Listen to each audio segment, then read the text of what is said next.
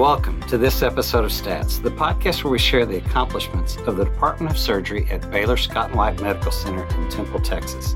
I'm your host, Dr. Lonnie Gentry. The Stats podcast is sponsored by Dr. Harry Papaconstantino, the chair of the Department of Surgery. In this episode, we talk about the surgical specialty of otolaryngology, also known as ear, nose, and throat, also known as ENT. We'll also talk about a solution for sleep apnea called Inspire. To do so, I've invited Dr. Bryan Newbrough to talk with me today. Dr. Newbrough has been at Temple for 6 years. Dr. Newbrough, thanks for joining me today. Glad to be here. To start our discussion, tell me about how you ended up as an ENT. Well, I knew at an early age that I always wanted to be a doctor, and was fortunate enough to get into medical school. And when I was in medical school, I really loved the head and neck anatomy.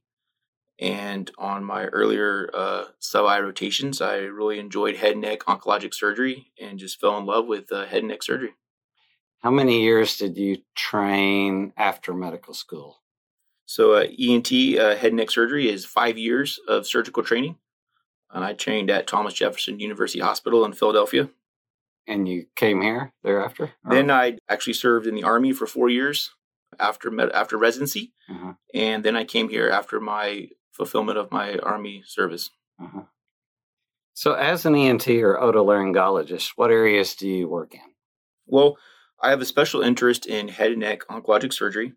Kind of within that subcategory, I also have a special interest in transoral robotic surgery. Transoral robotic surgery is kind of how I also became involved with sleep medicine as well. Mm-hmm. Of the different areas that you specialize in, what percentage of your practice deals with sleep medicine? Well, I'd probably say now my overall practice with sleep medicine is probably about 30 to 40%, if not more. Mm-hmm. The Inspire or hypoglossal nerve stimulator implantation is becoming very popular, and it's really involving quite a bit of my practice. So what areas does the term sleep medicine encompass? Well, sleep medicine is a very broad topic. Mm-hmm. It can cover anything from obstructive sleep disordered breathing all the way through primary snoring through a frank diagnosis of obstructive sleep apnea. It can affect all ages and populations. We'll see it in our pediatric population as well as our geriatric population.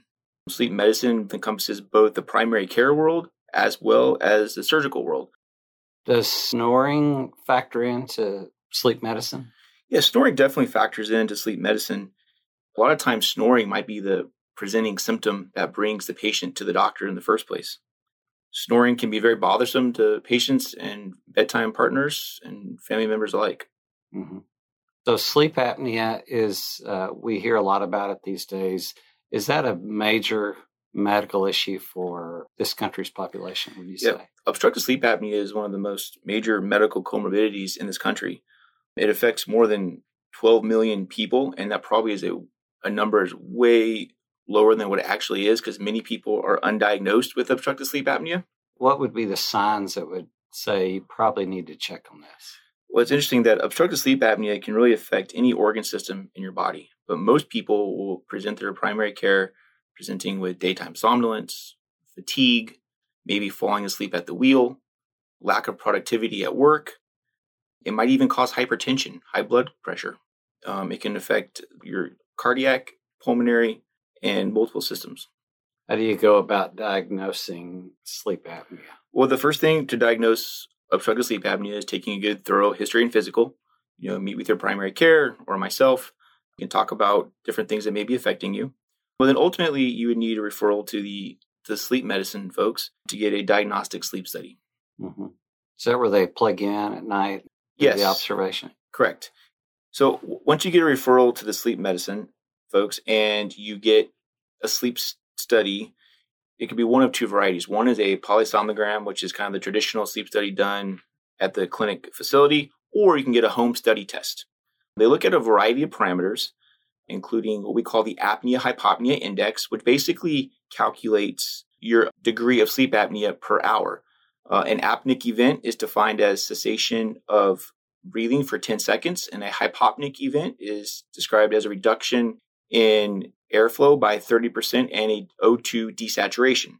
And so they calculate that number, and you'll get an objective number called the apnea-hypopnea index, where 0 to 5 is normal, 5 to 15 is mild, 15 to 30 is moderate, and greater than 30 is severe.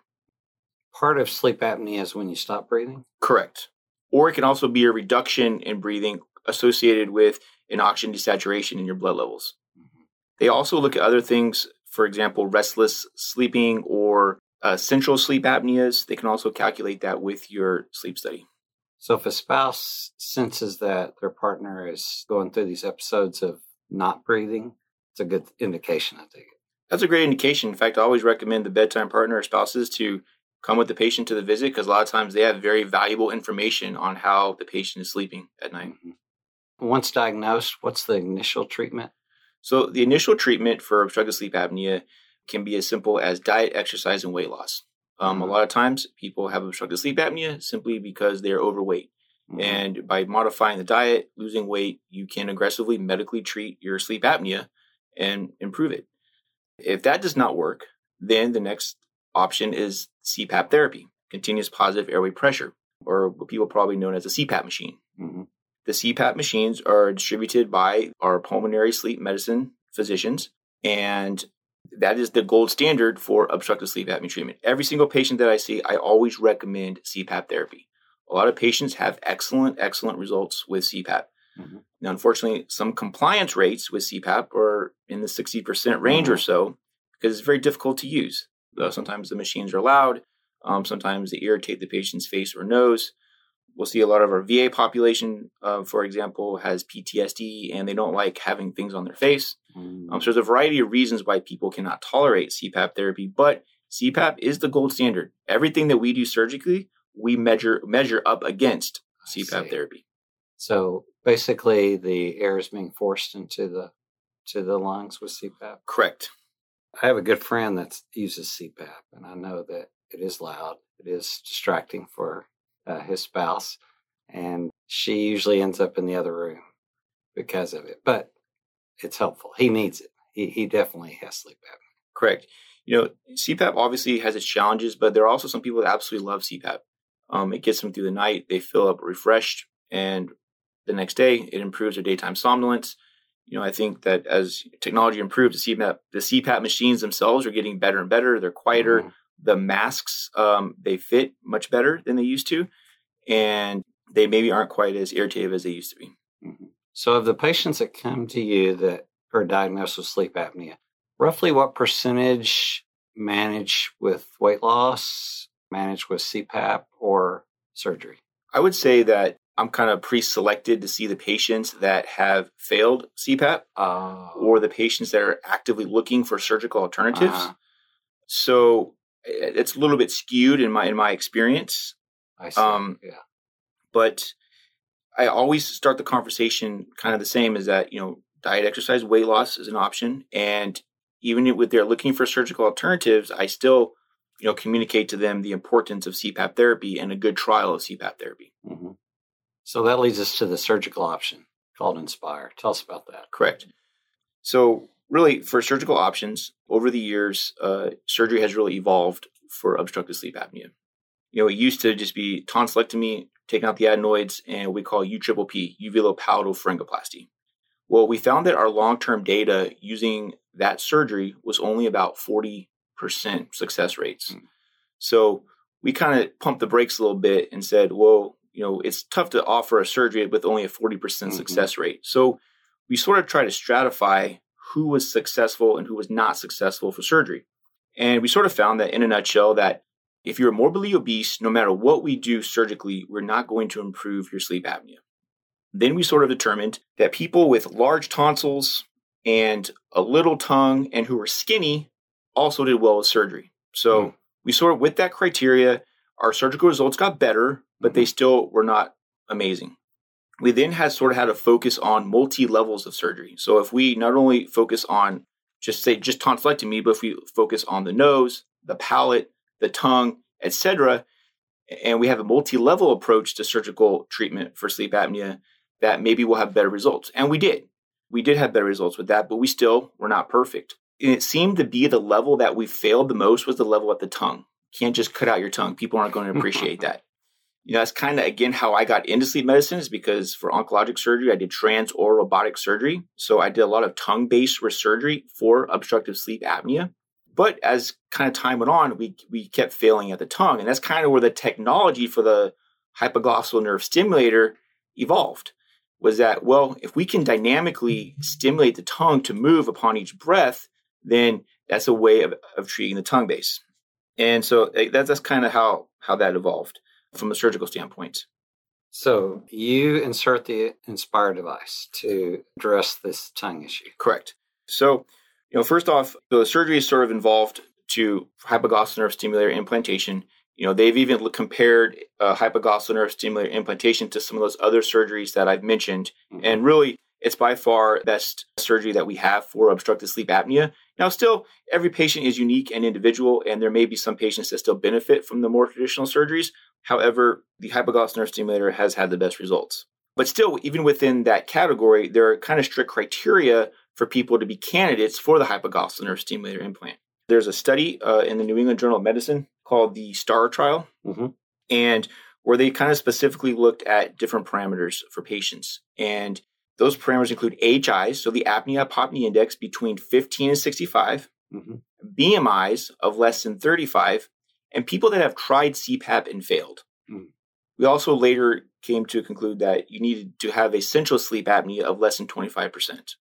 So that was the study that was used to really gain FDA approval.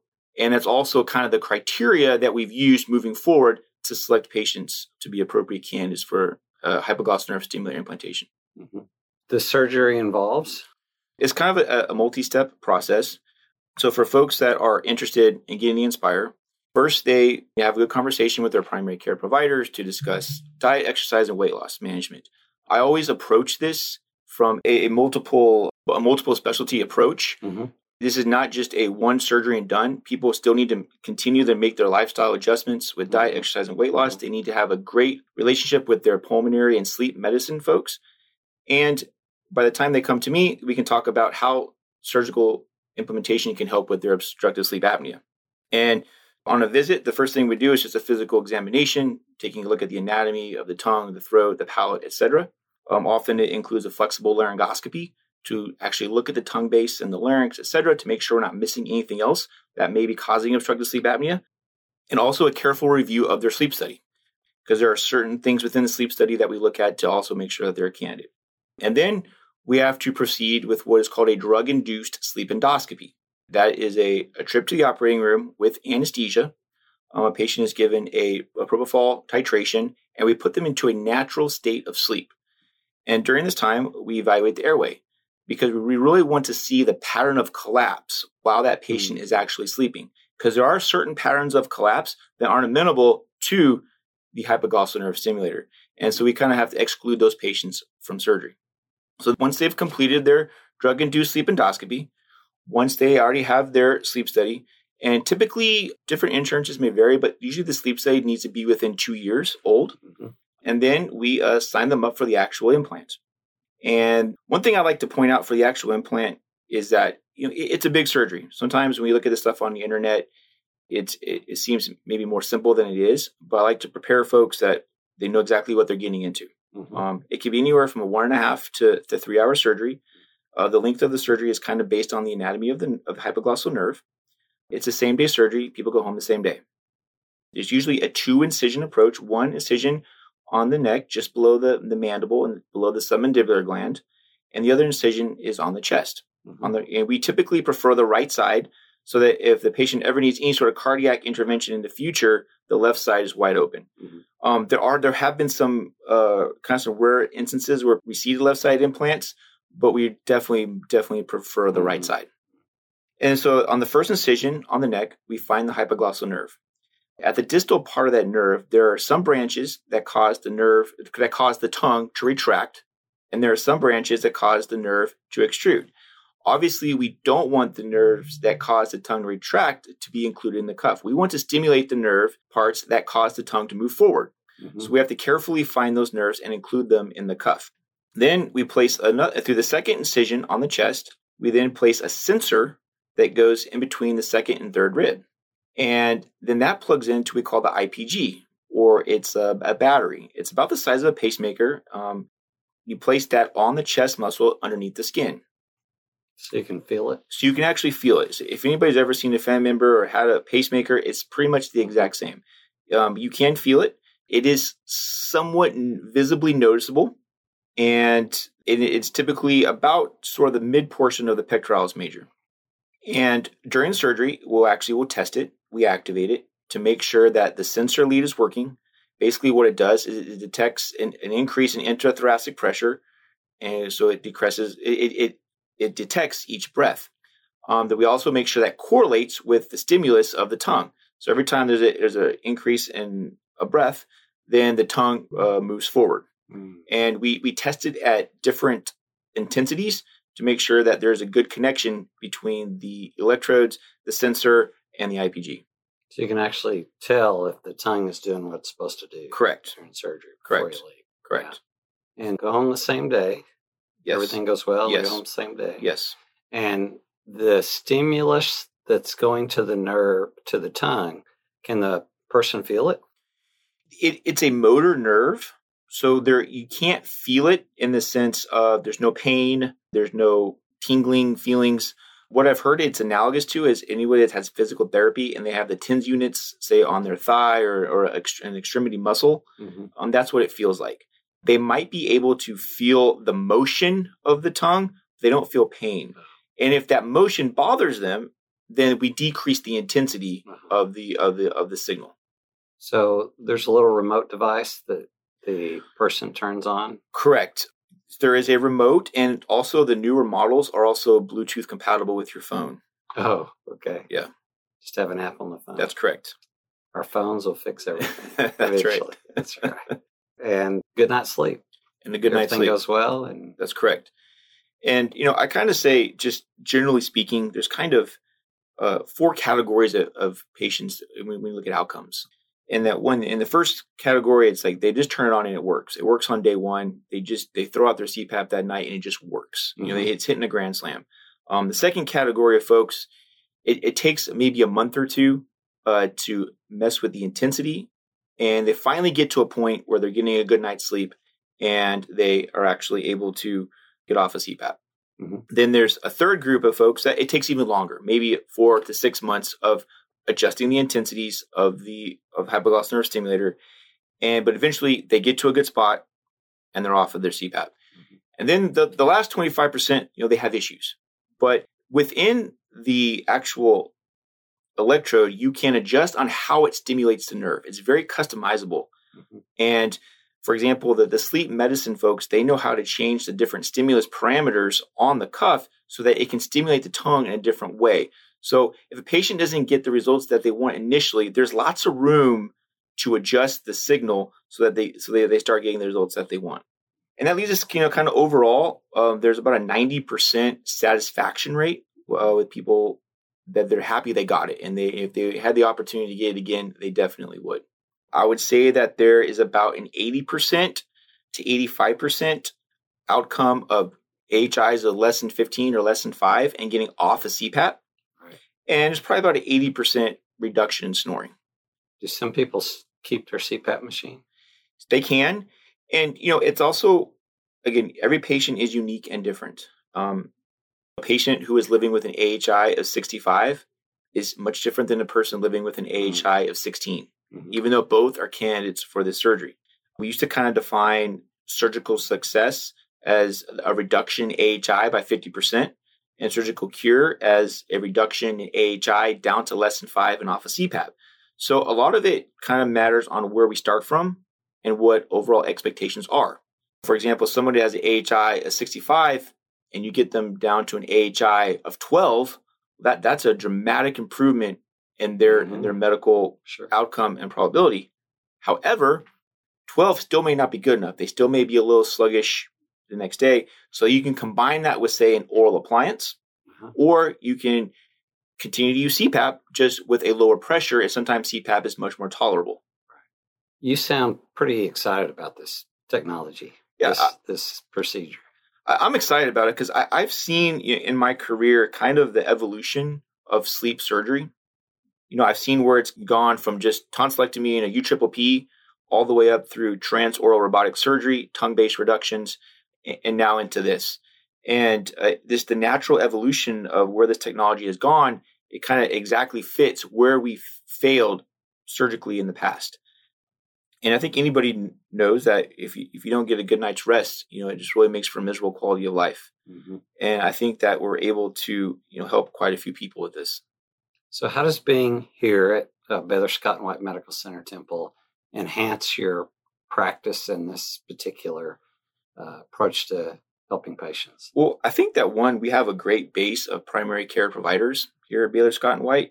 And we're able to reach a large population of folks here throughout Central Texas and Texas abroad. Mm-hmm. And so that really enhances, the patients that we can help and capture. And, we have a great sleep medicine facility here in Temple, a great sleep medicine facility in Round Rock, a lot of great pulmonary and sleep medicine professionals working here as well that do great work with diagnosing sleep apnea, managing sleep apnea, prescribing sleep apnea machines, and all that. And so I think that by having an integrated system of primary care providers, pulmonologists, sleep medicine, and now surgeons, we're able to kind of give everybody all the options that they need. So if someone suspects they might have a problem, or their spouse suspects that they have a problem, where do they start? I think the first thing is, meet with your primary care provider and talk about obstructive sleep apnea. And probably after that, the next step would be to get a diagnostic sleep study. Mm-hmm. Now, if they've tried some different things and are not satisfied, can they contact you? Absolutely. Office? They can always call. I'm happy to see anybody for sleep apnea. They can contact our office and make an appointment to see me. And because I'm happy to see anybody that has any issues. So, Dr. Newbrough, does insurance typically cover this procedure? Yes. Insurance covers this procedure. There are different criteria for different insurance companies. I always tell my patients, out of all the stuff I do, this is one of these things that is definitely regulated by what the insurances tell us. For the most part, anybody that has an AHI between 15 and 65, a BMI of less than 35, and have tried CPAP and failed are candidates. There might be some insurance companies that require a BMI of 32. There might be some insurance companies that will allow a 5-year-old sleep study versus a 2-year-old sleep study. So there are some variances. Also, TRICARE, the VA, also covers these as well. Mm-hmm. And we get a lot of referrals from the VA and TRICARE folks as well. Mm-hmm. Medicare? And Medicare is included in this as well. Great. So there's really no reason for someone not to seek help if they feel like they've got a problem. That is correct. Well, Dr. Newbrough, thanks so much for talking with me today. I wish you the best in your practice. Well, thank you so much. That concludes this episode of Stats. Be on the lookout for the next episode of Sharing the Accomplishments of Temple Surgery.